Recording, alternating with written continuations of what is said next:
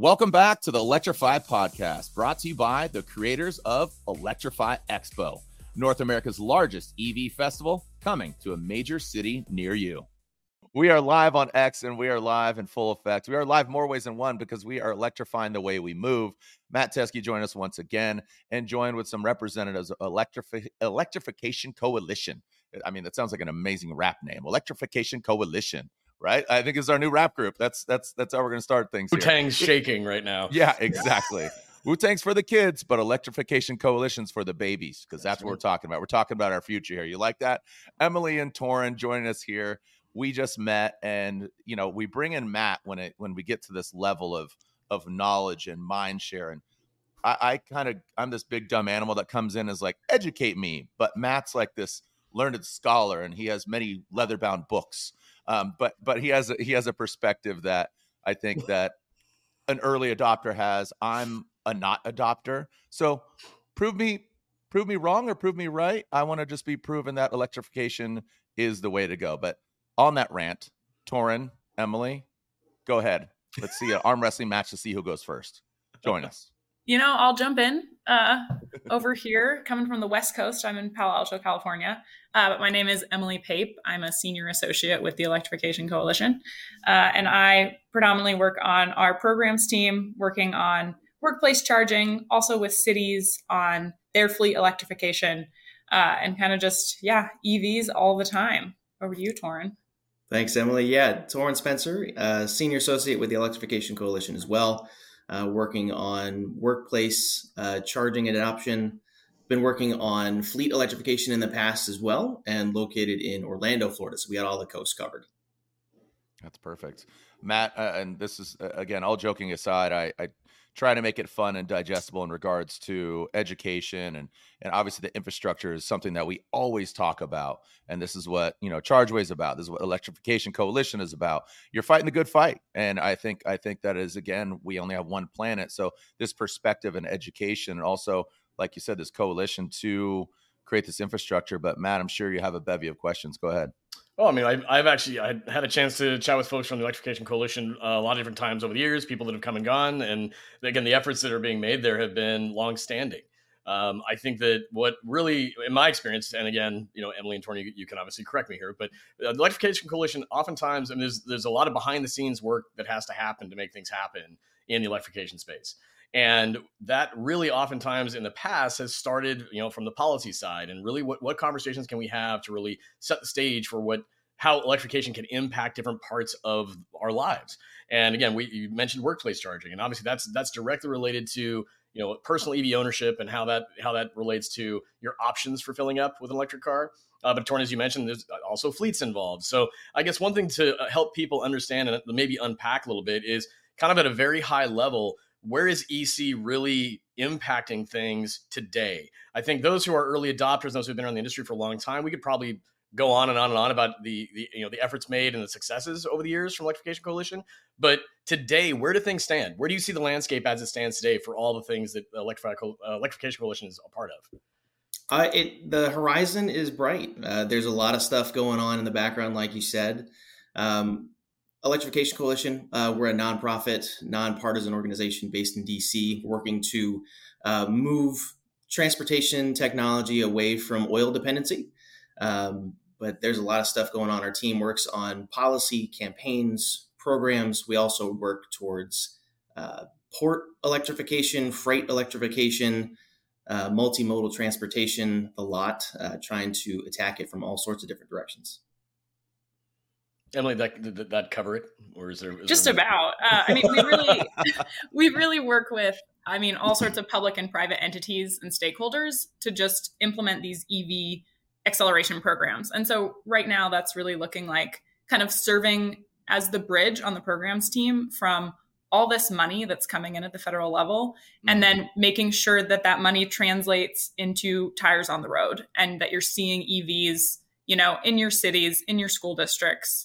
Getting electric buses on the roads, getting your fleet vehicles that you see Parks and Rec in your city, that those are EVs. So kind of trying to serve as that bridge in that space right now. Yeah, and you took the words out of my mouth, because there are dollars being spent, but where is it being spent? How is it being allocated, right? So you're, as I say, you're fighting this good fight of, it's not going to, and you guys know it's not going to be like a switch. And you've seen it over the last, I mean, how many decades, right? Of here's the death of the EV car. Now, again, it bears repeating this infrastructure. So you guys are really aggressive on all your fronts, like you said, fleets and buses. We've had some amazing guests on here, both in person or Electrify Expo and here on the podcast. And Matt really dives into it. Let me just ask you this, because I've had a lot of international people on here talking about the infrastructure. What country do you admire who has the best infrastructure of EV? Maybe you might not have an answer because and also where are we in the rung of kind of infrastructure of charging and being kind of progressive like this? That's a great question, Jarod. As far as infrastructure, there's probably a lot of good examples, but I think Norway is kind of leading the way in a lot of ways. A vast majority of their new vehicles that are sold are electric. So that means there's a lot of charging available as well. Obviously, there's a lot of things behind the scenes in Norway as well. There's a lot of incentives to move electric vehicles, but they realize that they can't be dependent on oil forever as well. So they're moving that way. I think if Norway can do it, I think the United States can do it as well. And very loaded question. Sorry, I apologize, but it's just because I'm always like, when you talk to a musician, like, who are your inspiration? And where did you get that from? So I think that's I don't know, like I said, big dumb animal questions. But like we said earlier, it's Wu-Tang. So I mean, Go ahead, Emily. Sorry. I would also add in, Norway's doing some really cool stuff. But I personally have been really impressed with all of the investment we've seen lately from our own federal government. And so while, 6 months ago, you might not walk around and see EV chargers everywhere, that's changed. Like in the last 6 months, over 1,000 public chargers have come online in the US. And so I think that's been really impressive and really shows where we're trending in the US when it comes to federal investment, for public charging, but also for multifamily housing charging. And then also something that Torin and I are both really excited to talk about, workplace charging as well. One of the things that, to Jarod's question is who's done it right? I think let's just kind of, open up a little bit of, the elephant in the room right now. I think for some conversation that's been public for the last month or two is there hasn't exactly been a lot of great headlines for EVs in the last, 30 to 60 days. And a lot of that, is pointing to one of the things that you mentioned, from the Electrification Coalition, Torin, is it's like, we're nonpartisan here. Like we want to work with everybody and anybody we can. But there appears to be a divide in how we can actually translate the value of electrification to different lifestyles, to different places geographically. What do you see as the biggest hurdle as to how we can, basically, bridge that chasm with regard to how are we going to get more people to understand the value of what we're doing? We can spend money all day long, but if people aren't seeing personal value in their lives in it, or it's not translating to who they are as a driver or as a business owner, we can spend money till we're blue in the face. They have to believe. So how do we help them believe? That's a great question. Education. That's the biggest part. People are afraid of things they don't fully understand, and that makes perfect sense. People are moving from gas-powered cars they've driven for a long time, and EVs are a new technology. They just have information they need in order to make sense for them. But EVs are super effective, have the range for most people's regular daily commutes. And the more chargers we put in the ground, the more useful those EVs will become for everybody. And do you think, with all the manufacturers coming out, just at CES talking about VinFast and this manufacturer, that manufacturer, there's not enough chargers going around, or are there? And like what like you said in the last 1,000 or last 30, 60 days, like you said, this chasm of EVs and the separation, but the charging and the infrastructure, Emily, as you said, what's your take on that? Basically, like flooding the world with vehicles, or flooding the states with vehicles and not having that infrastructure. What's the answer? And then also part two to that is, aren't a lot of, and we've talked about this, Matt, before with other guests, is the oil companies are making investments in that charging experience as well, right? I mean, aren't they getting funding as well? So they're kind of, it's helping everybody. You're like, all right, let's join the party. Well, yeah. Go ahead. Go ahead, Matt. No, go ahead. Well, I mean, I really want to hear your thoughts on this, but I mean, to that point is there's a lot of fever pitch happening right now in the world of electrification, good and bad. But with all those investments being made and all the people that are coming to the table, I think to Jarod's point too is there are non-traditional players that are stepping up and saying, "Hey, we want to be involved now." How do you see that playing out over time as it relates to traditional fossil fuel brands getting involved? In my opinion, they don't make the electricity, so this is more of a brand and a landscape play.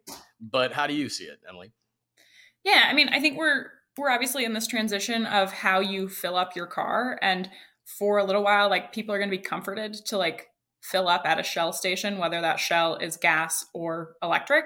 But I think we're really seeing, if you're concerned about, issues of infrastructure, this will become, you are able to fill up your vehicle at a variety of different places. So like right now, you don't go to work and like use your work gas station. That's not a thing. Right. But that will be, and already is starting to be, something that is just part of people's daily lives. And it is becoming something that employers will expect, or employees when they're searching for a new job or like a transfer, to say, okay, well, I can get some charge at home, but my employer provides this really nice level 2 charging. My car's going to sit for 8 hours. And so that will be the bulk of the charging for a lot of people. And while these DC fast chargers are important when we're talking about like the Great American Road Trip, right? But most of us aren't driving the Great American Road Trip every day. And so, workplace charging, home charging is going to fill a lot of Americans' needs when it comes to this. The word you just used there a few different times, like basically the fill up and going to fueling stations. And this is something that I work on a regular basis, is talking about what is the product that we're actually trying to get people to buy into. And if we're asking them to fill up with electricity, that's a big part of the psychological switch, right? But it's not the same as taking a liquid and pouring it into an empty tank. There's a lot of complexity and engineering going on there that actually can impact your experience as a driver, whether you're a fleet driver or, and most importantly, for the private citizen to understand like how that works. And to your point, we may not be making road trips every day. It's most people don't, but that's the thing that I think that we need to figure out how to bridge that educational gap that like Torin mentioned, like it's about education. And so if most people think that they can get in a gas car today and just drive wherever they want, even though they probably never do, that hurdle of educating them on that with plugging in and charging at these options, how do you see how we can unpack that for people? Because there's a lot to learn there. I'd be curious to get your thoughts on that. That's a good question. Yeah, there is a lot to learn. There's a lot to unpack with daily use of vehicles. People's regular trips are less than 100 miles round trip a day. EVs cover that easily. Most new electric vehicles have ranges of around 250 miles. If you use it wisely, you can get from A to B super easy. Yeah, the road trip is a little bit more complex, but the more chargers that go in along highways and then at workplaces as well can really bridge that gap and kind of become the new gas station model. There are gas stations here, there, and everywhere, and everybody's used to being able to go anywhere, fill up whenever, and they're good to go. Eventually, when we have more stations put in the ground, that will have a similar effect and a similar feel, with stations here, there, and everywhere to charge whenever you need to. On that end, having them there, I agree 100%. They got to be there. They got to be working. We hear about that a lot, about, reliability and maintenance. There's also that element of understanding how the fill up works, right? Is because consumers are used to just saying, I got to take the E and make it go to F on my little gauge. Like, that's what I want to do. And we already hear stories right now about people that are plugged in at a fast charger and their battery's at 82%, and they just hang out there for the next 40 minutes to get all the way to 100, baby. Right. Like, there's clearly some elements about how the engineering works that is not translating to how people understand the fill up. So even if we have all those chargers out there that they can pull up and rely on, there's also that way to help them understand, like, your car may have a certain threshold of power it can accept. Your charging curve may be a certain way that you don't need to be using a fast charger right now. How do you see that we're going to resolve that? Especially if the product they've used forever is called regular and it's a liquid. True. I think that comes with regular use. It comes with experience. Maybe new EV drivers aren't going to get that right off the bat, but they're going to eventually understand. They're going to hear eventually that keeping your battery between 15, 20%, and 80% is the sweet spot. Going from 80 to 100 isn't easy, and going below 20 isn't great for the battery all the time. So they'll learn that going between low and high is where they want to be. So I'd ask you, I think that'll happen. I'd ask you, I saw a post the other day where someone did the math like you just said and said, well, if I can't really take it below 20% for some reason, I really can't go above 80% because fast charging isn't really efficient there. They did the math on it and said, well, I just lost 40% of my car's range. And the EPA says it's got 300. But that means I actually only have like 175 or 180. And that was an average person saying, I just did that math. So that scares me, because then it says there's all these little check boxes they have to learn about how to use it that make them just kind of see how it's depleted on their functional use. Is there a better way that we can translate that to people, as opposed to saying, make these concessions here, here, here, here, and here? Or how do we do them a favor by helping them not feel like they're losing out, but instead show them that it's, from a lot, as you mentioned, like they have to learn this, but this conversation right here, I think there's a lot of folks, Electrify Expo, we hear these conversations, we have these conversations on the podcast a lot. I think for early adopters that worked, but I don't think that's going to work for the mainstream consumer to hear that. And dealers are saying the same thing, unfortunately. I would also say, though, that we have to give like the average American consumer some credit. Like almost every American today owns like a smartphone and a laptop. Mm-hmm. And like we understand how those batteries work. And I know just from using my iPhone that it's not a linear decrease in my battery when I use it. And so like if I get it to 80%, yeah, it's going to take a lot longer to go from like 80 to 100 than it did 60 to 80.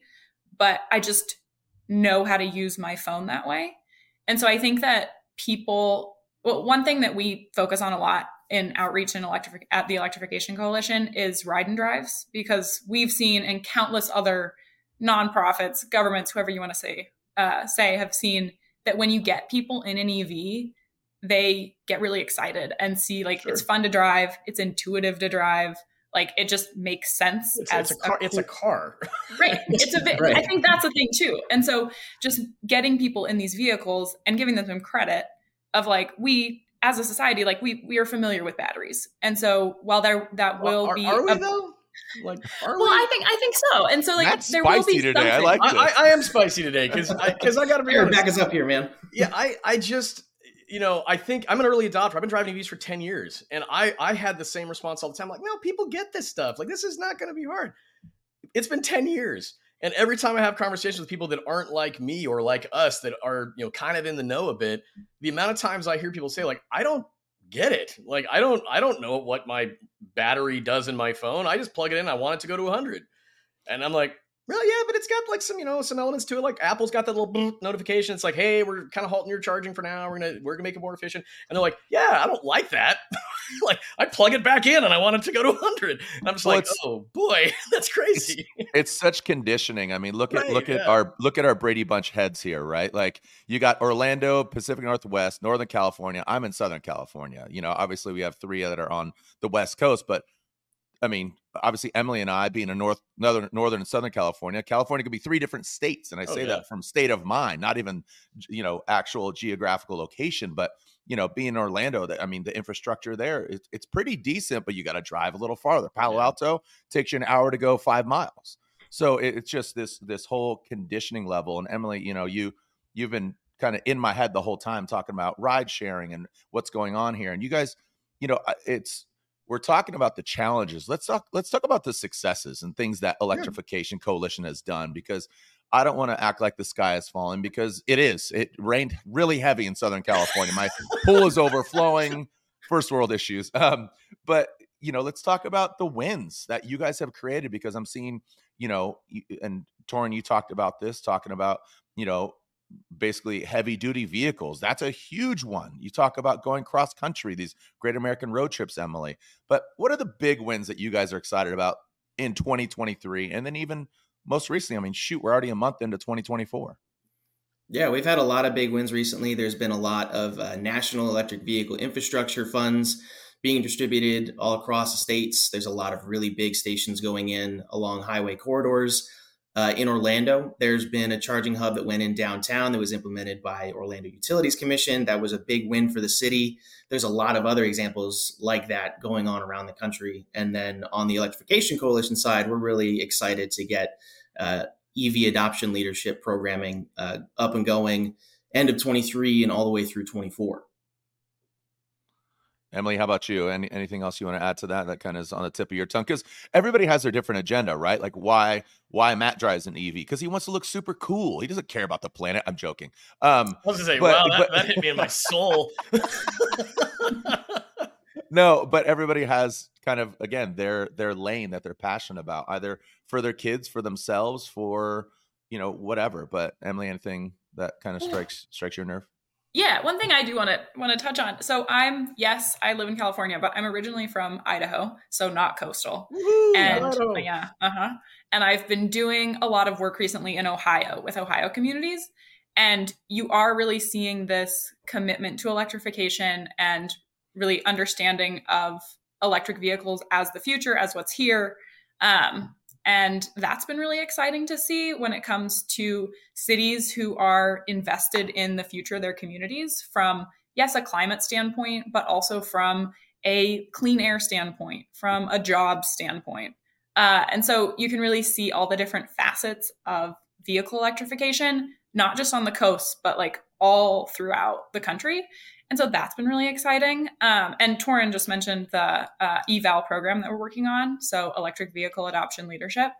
And our focus there is in the Southeast and the Midwest in getting workplace charging in the ground, recognizing organizations that already have invested in this, because we are seeing it that companies and cities and universities want to provide this for their employees and see that this really is going to be very important in like employee retention and the vision of their business in the years in now and the years to come. You just hit on a good point. What do companies look like in the eyes of the public as it relates to some of the things? On one hand, it's electrification, it's clean energy, it's cleaner air, etc. But then on the other hand, it's how are they setting the stage so that they're going to be relevant in years to come as it relates to their mission and their vision and how they relate to some of these opportunities, especially if it's workforce development or creating jobs and things like that. And it's interesting that so many of the opportunities that have happened for new factories, for whether it's battery or manufacturing for vehicles, so much of that has happened in states that are not, you'd think, the EV state. It wasn't exactly happening in California or New York for that matter. We see it spread out through the Midwest and the South. Is that something that, from what you just described, is that something that you think is going to continue to support the efforts that you're making as a way to point to saying, look, we're not here out of nowhere. Your state is involved with these efforts. I guess, how do you see that translating, not from just even NEVI dollars and federal dollars, but just even opportunity for private sector and some of these companies saying, well, because we got some support, we're going to go to South Carolina, like Redwood Materials building their new battery recycling factory. How is that going to continue to help, I think, bridge that gap for people to see how this is something that benefits their life, maybe as a job? Definitely. I think we're seeing like electric vehicles being made here in the US and companies being based here in the US that in the next couple of years, like it's already starting to feel this way, but will continue to, of like American EVs are homegrown. They create good jobs. They're in communities across the country. Like you see Rivian in Illinois and Georgia, and really putting in effort to have roots across the country because this is where customers are. This is where employees are. And like we have a lot of expertise and willingness and hardworking American employees who are excited to be part of this transition. Yeah. And so I like to see companies investing in that, because if someone's going to work at the Rivian plant in Normal, Illinois, then EVs become part of their life. And whether or not they drive like a Chevy Bolt or a Rivian truck, whatever it looks like, they're driving something that they are a part of. Mm-hmm. And I think that that's really exciting, just again, throughout the country, not just the coast. They take pride in that. I mean, that's exactly.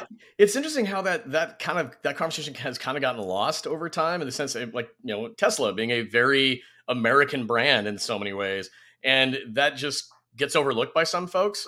They're just kind of like, it's Tesla. But we also even hear people say, like, is it made in America? I heard it was made in China or something. And to that point too, there's a lot of Chinese brands that are making very compelling EVs that aren't here yet, but that might happen in the near term. I mean, it depends on what happens with our elections and tariffs and things of that nature. From your perspective, how do you feel that we can compete with that domestically. I mean, we see a lot of things happening on the the side of the conversation for what's happening with Ford and GM and others. We're seeing a little bit of pullback from there. We're hearing that GM saying, we're gonna go back to plug-in hybrids a bit. We need to reframe how we're gonna do things a bit with our electrification plans. Do you think that there needs to be some sort of infusion of innovation and urgency around that? Because a lot of these brands that are global, they are further ahead. How do you think we're going to compete with that as a country? I think we're already competing. There's a lot of really big companies in the States that have already made really good EVs. Like Ford, for example, they're super interested in it. They've already made the Lightning. Von Gittin Jr. just made that brand new F-150 Lightning custom truck to show how innovative EVs can be. And they can do everything from A to Z. Ford, Chevy, the lot, they're all making really good cars, and they'll continue to do so. They may not be doing it at the rate we would love to see for the time being, but in the future, they'll continue to come out with good cars that'll compete on the world stage for sure. Yeah, and Matt, to that point, internationally, talking to previous guests, and kind of playing off what you said, filling up, this actual liquid or this thing, the way that we're charging. Couple things here. My mind's just racing. There was a way that you can charge over in Asia. You replace the batteries and you have different battery. That is a whole another way of charging. That segues into, like you said, this stigma, this conditioning of filling up. And this is our experience. And you guys keep talking about charging at work, just all of these things that are just, what are you doing for me? Right. That's kind of what no, I'm not saying me, Jarod. I'm saying metaphorically, like, what are you doing for me? You guys have to send him a car, apparently. That's the problem here. No, but that's what they're saying. That's consumers' angle is like, what are you doing for me? Like how are you building a structure? And then that segues into, are you happy that the charging situation has been narrowed down to be one universal plug? Again, we don't need lightning cables. We don't need this. We're finally at USB-C. Can we just land on that? But that being said about the charging scenario, that's got to help streamline something, right? Or do you feel it's a monopoly? That dang Elon. I don't think it's a monopoly. I think we've been going through a couple different technologies, and we're going to have adapters for a while. We're going to have 1772 CCS adapters to go to NACS charging. It's going to work. Things are going to change in the next couple of years, but I think it's going to make sense to everybody as we slowly and effectively move towards one technology. Then we're all we're all just nodding our heads, like yes, it sounds good. No, as I'm sitting here talking to you guys, I'm going through all the resources that Electrification Coalition has, and it's a diatribe of great numbers. And this is, let's just call it what it is. Nerdy is not a slanderous word anymore. Nerdy is, you find something to the umpty-ninth detail, and you could really dive into it, educate yourself, look at the kind of the haters and the congratulators, so just looking at this, you guys are a resource, and you're opening up all of the studies that you've done. And I think that's what's really interesting about it. Even listening to Elon's interview, at the end of last year, the New York Times, GFY, right? Yeah, I was like, sorry, what are we going to quote here? Yeah, exactly. No, he was talking about all the patents that he has that are open. Some he protects and he creates some, but the other ones are mostly open source. So I think that's what the EV culture is all about, of sharing resources, because rising tide does lifts all ships. And, charging does keep the world going here in a little bit, as opposed to, again, the cost in barrels of fuel and oil and crude oil. And yeah. Well, I mean, to that point of we've all been asking about the universal approach especially for the connector type, right? And if you rewind still a year ago, there was still the drumbeat of Tesla's got to get their act together. They got to switch to CCS. They're the only company saying no. This sucks.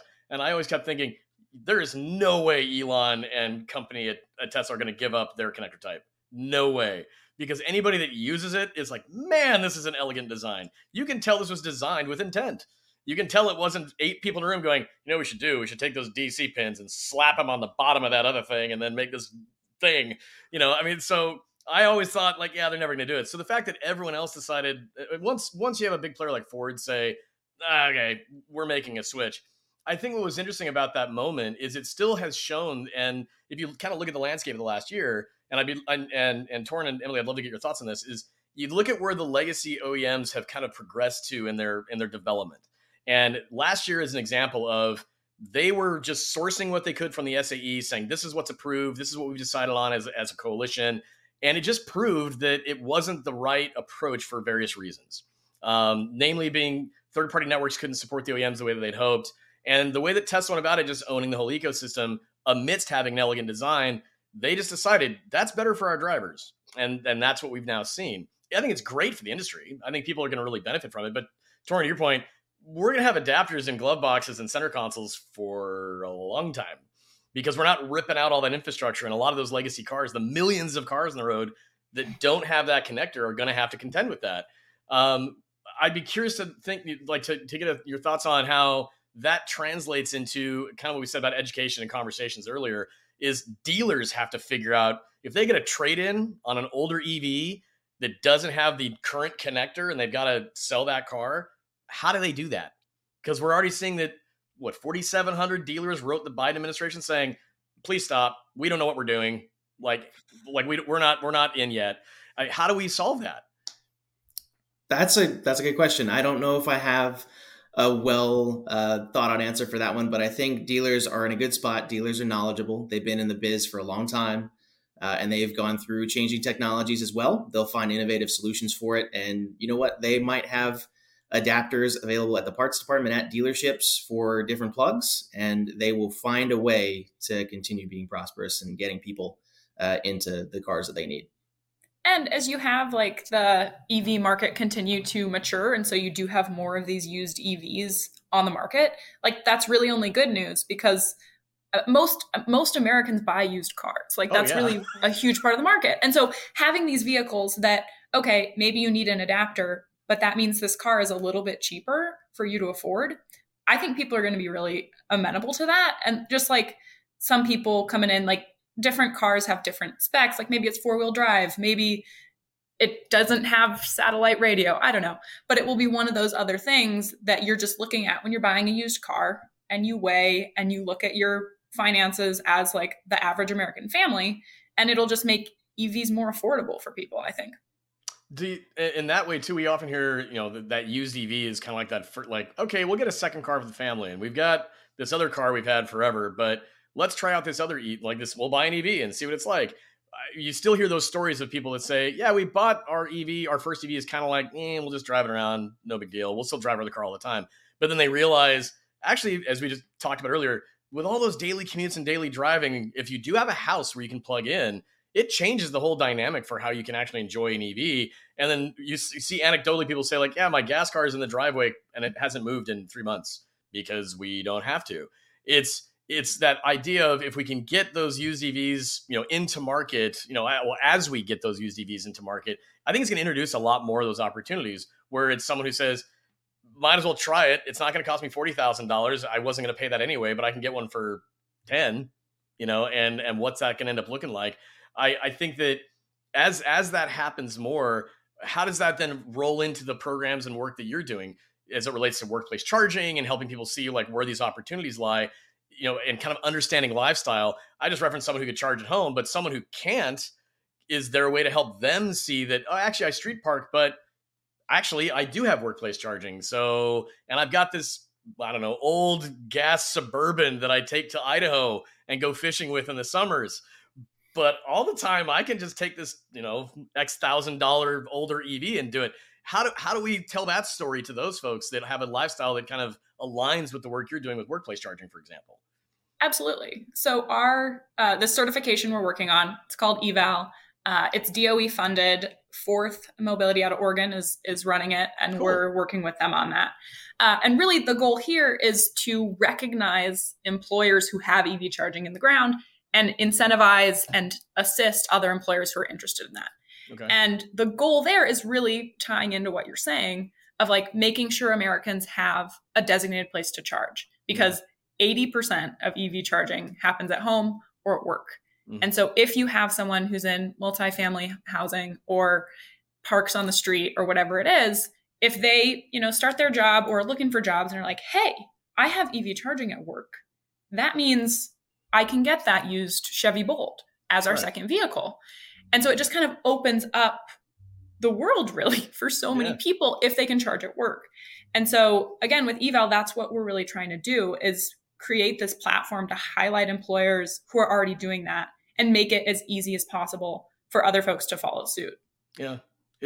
How do we go about helping, identify those people and help people understand kind of where they fit in the kind of EV ownership bucket, right? Is if you're a homeowner, you probably wouldn't think about this as much because you are going to, like you said, leverage your home charging. Is there a way to more effectively identify and how to market to those people that fit into that lifestyle demographic? I mean, is that part of what the eval program is?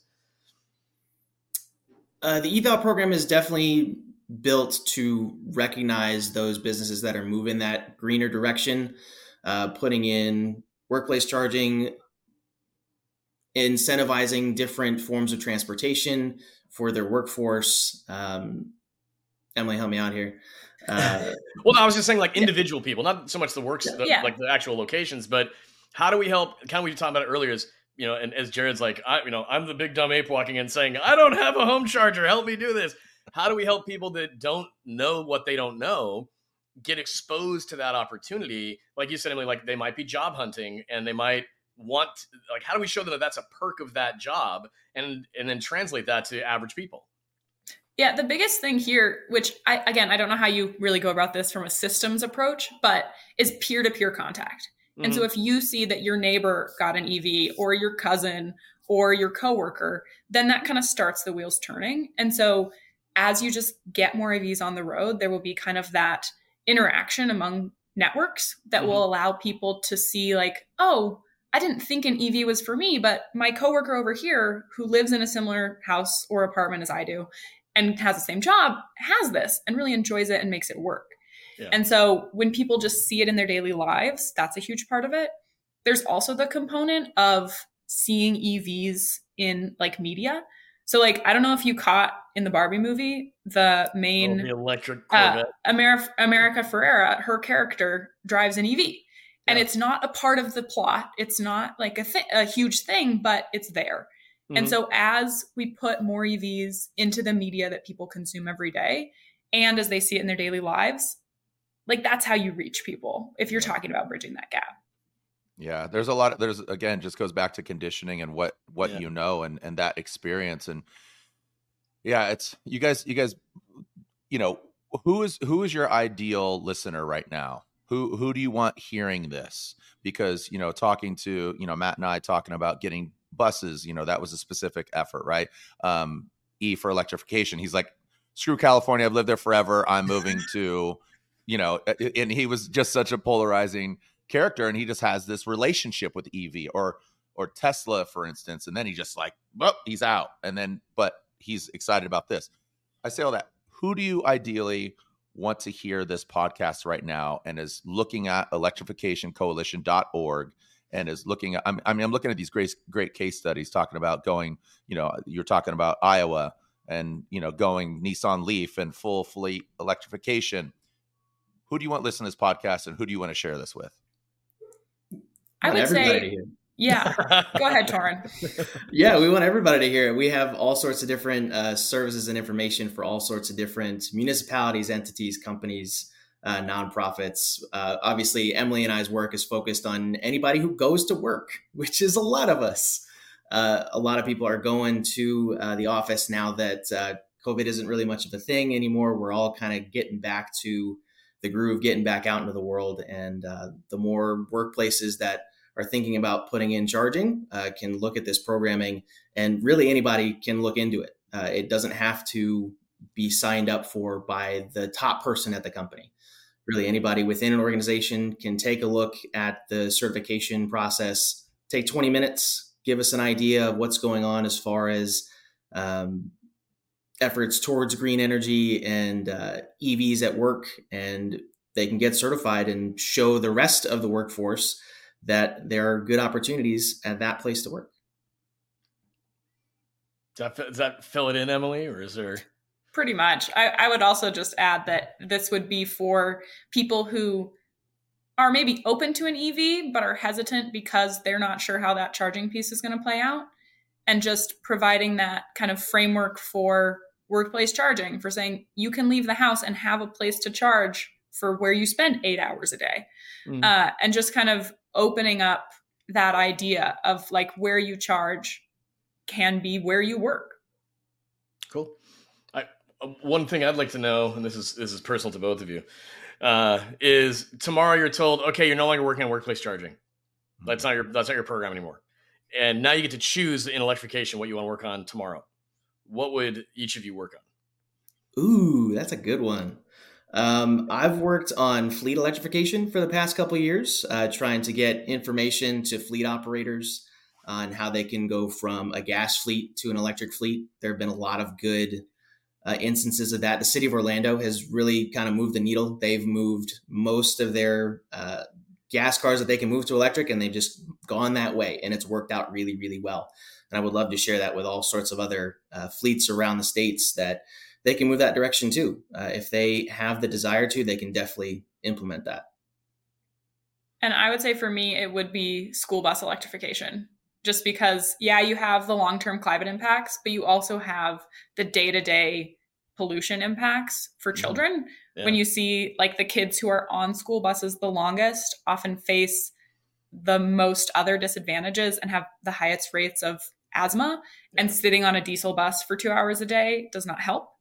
And so it's a pretty like simple, straightforward thing to address of like, we can swap this out for an electric school bus, and you don't have the exhaust, you don't have headaches from the noise, you don't have all these things, and you're helping kids. And I think that's fantastic. And the drivers love them, and they're just portable batteries. There's so many pros. There's a Vita X opportunity there for school buses that just chill and hang 100%. Out every night. Mm-hmm. Yeah, absolutely. Who was that guest that we had on previously? And they, you know, again, this gets into the nuances of it, but they broke it down so easily for us about school buses. Yeah, CARB or Center for Sustainable Energy. I forget who it was. It was yeah. But yeah, no, it was, but I mean, to those points is what you're looking at too, for how you describe both those opportunities that you guys just both described is, you know, Torin, for you, it's you have a model that you can point to and say, here's a livable case study, and here's what we've been able to effectively do. And in fleet, there's so much that comes down to the bean counting of it. You know, and you can basically say like, look, we can show you, like, aside from what it can do from an energy perspective, look what we can do for your bottom line if you make this decision. And it's marrying those conversations to kind of like see what's going to make someone react. And like you point on the school bus side of it, every single town, large and small throughout the country, that is something that can be implemented. And the beauty of it is, and the conversation we had on the previous podcast is, you know, the routes of those buses.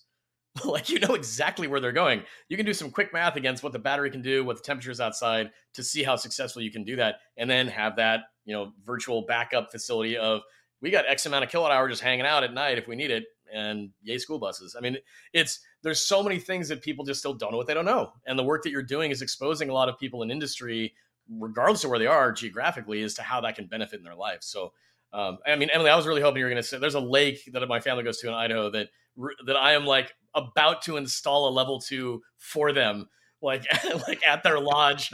Cause I'm like, come on, guys. I went there one time with my car, and they literally let me use the manager's parking spot that had a 110 outlet. And I just plugged in and camped for 4 days and just was like, my car's filling up. I don't care. But I was like, 80, you got to 80 and tried to get home.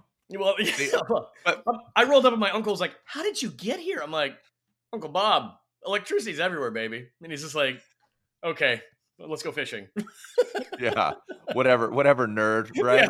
Yeah, but that's that stigma, and also, again, I'm just running through all this information on the website, and there's so much of it, and I'm just diving in here. The the CFI awards, and I mean 622 million awards for 47 projects in 24 states and territories. I mean, it's kind of like we live in a mid-century modern house, and so we got it deemed historic, not for the ego part of it, obviously, but we get the Mills Act. So our property tax gets cut in half because of we're investing into the home.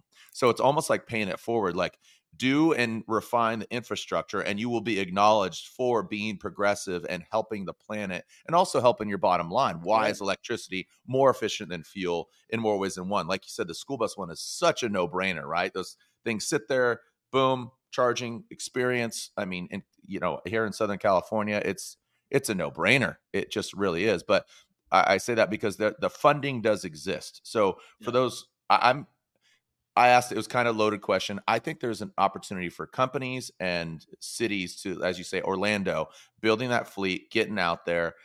We've seen hydrogen for so long, right? The natural gas and all these different natural gas vehicles around California. The funding's there. Yeah, the funding's there. Like you said, CFI funding, the first round just went out very recently. There were several awardees, but there were so many more places that put a lot of thought and effort into their application, weren't awarded in the first round. So if any of those applicants are listening, apply for the second round again. And if you didn't apply for the first round, apply for the second round. And then also to that point again, where EVs make sense, total cost of ownership, like some EVs may be a little bit more expensive up front, but if you keep it for a couple years in a row, they make a lot of sense to keep on the long term. If there are fleets out there thinking about getting into it, EC's got a total cost of ownership tool called the Drive tool. Happy to walk through anybody that needs assistance with that too. Wow. Yeah, I'm Matt. I'm just again reading all this information that I was gonna say. I'm watching you over there. You're just kind of like, no, it's cool. You're gonna form an LLC and apply for one of these things and be like, Jerry, what are you doing? I got 17 EVs out there, baby. I got to charge them up and get them out for Turo or something. I mean, clean school bus rebate program. Top takeaways. Yeah, I mean that one right there. Climate pollution reduction grant. Top 10 takeaways. This is, and we want people to take this little appetizer like a bloomin' onion and then go on and get that steak, and get Foster's. Doesn't even exist in Australia, but it does exist at Outback Steakhouse. This message brought to you. I'm joking. I mean, I really do love is it pumpernickel, the dark brown loaf? It's got the the brown bread. Yeah. Oh, dude. Oh my God. You don't even know the flavor. It's just brown bread. Brown bread. No, seriously, it's like the brown bread. It's always warm. The butter's always soft. I can eat 9 of those. What are we talking about here? Yeah, it's like, but there are sufficient charging stations at Outback Steakhouse. Right, go on down and get yourself a bloomin' onion and a full charge. I appreciate your guys' insight. We're trying to have fun here and make it digestible for people such as me. Again, early adopters. Torin, Emily, put you on the spot. Are you fully charged? Are you EV? What's your weapon of choice as far as vehicles? I will say, so we drive a 2017 Prius, and as soon as that thing goes out, we're putting a lot of miles on it. As soon as that's out, we're electric all the way. What do you got your eyes on? That's a gateway drug. That's a good one, though. It is. Well, my partner is very excited about the Aptera, which is kind of a different take on what EVs can look like. I personally am more interested in a conventional looking EV, probably the Mach-E. I'm a fan of what Ford's been doing, and I hope they keep investing in the electric side of things for sure. Sweet. Nice. Torin, your weapon. I haven't gone electric just yet. It is definitely on the front burner. It is definitely the next thing for me to get. If I had my choice, I think I'd probably hit up Travis Reeder and his team and see if I can get that Tesla powered Camaro on the road or even back on the track again. That was so cool to see for a long time. Is Torin low-key a drift fan? Dropping Von Kitten Jr. and the switch gear? Not even low-key. Okay.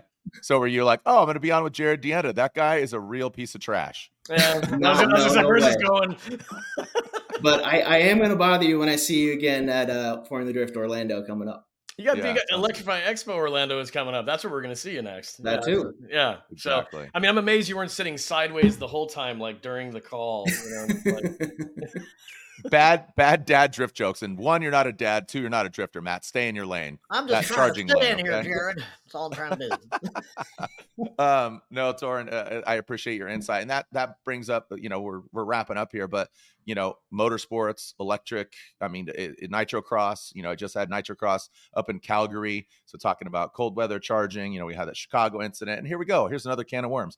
But that's, again, you tapping into that emotion of motorsports or tapping into just that experience, remots, just a supercar that's electric, and talking about Tesla. It's, again, just hitting the right notes. There are options, and it's not just a singular note. You don't have to just like elevator music. You can listen to heavy metal and drive an EV. You can listen to yacht rock and drive a Rivian truck, or, I don't know. I think that the stigma is like, oh, that guy's a nerd or this or that. And you guys are helping the planet and really educating a lot of people. So I appreciate it. Matt, anything in closing? No, again, as I mentioned at the beginning, there's been a lot of hard work done for a long time by certain organizations, and Electrification Coalition has been on the forefront of a lot of that. Partnering with organizations, as I mentioned, they're working with Fourth Mobility is out of Portland, Oregon, here where I'm based. And it's so much work that goes on behind the scenes for what finally turns into a headline in whatever we see on social media or in the news. And good or bad, you have to take things in stride. And a lot of that is basically just taking it day by day for some of these things that take a while to transition. And with electrification, that is the conversation. This is not an overnight thing. And there's so much for people to unpack regardless of their lifestyle. But as they're exposed to programs like you've been discussing with, again, even that pie in the sky, what would you work on? Is it buses? Is it fleet? Or is it workplace charging? All those different things that you're working on play a role in just starting a conversation. And whether or not people are immediately going to engage on it is one thing, but that's where we're at as an industry, is helping people understand how and where this fits in their life, professionally or personally. And so credit to the work that you're doing at EC. And again, hopefully you guys can lock down the workplace charging thing and then move on to those programs. You're like, I want to work on that too. So hopefully it goes speedily. But in the meantime, again, congrats on the great work that you're doing. Thank you for coming on today to just, again, help people understand exactly what they might not know about the work you're doing. And obviously, Torin, Orlando, we'll see you at Expo, and Emily, we'll see you at a future Expo in future months. Yep. I'll meet you at that lake in Idaho. We can go fishing. We can knock on the door of the lodge and be like, no, you seriously. In our F-150, our Lightning. Yeah. Exactly. There we go. The switch gear, baby. Well, Emily, Torin, thank you so much. Matt, always a pleasure. Thank you for your bevy of knowledge and just damn handsome good looks. I got the quaff. The quaff is like, it's coming in, man. It's Silver Foxy, but it's You're the most humble guy you know. Yep, that was good. Of course.